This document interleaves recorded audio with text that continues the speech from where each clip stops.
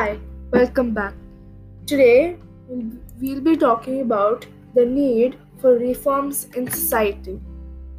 As time unfolds, our civilization's ethos too changes. If you look back approximately 100 or 50 years ago, there wasn't much equality. There wasn't egalitarianism in race, gender, treatment, social, etc. This is where I step in.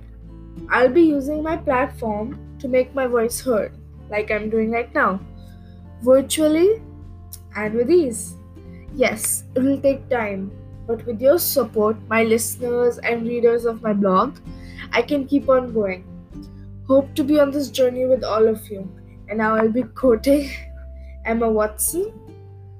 How can we affect change in the world when only half of it is invited or felt welcome to participate in the conversation?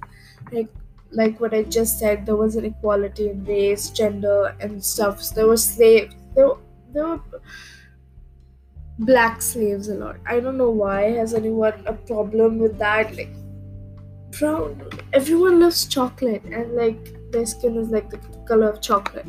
I'm just saying. And I'll be quoting Mahatma Gandhi. Be the change you wish to see in the world.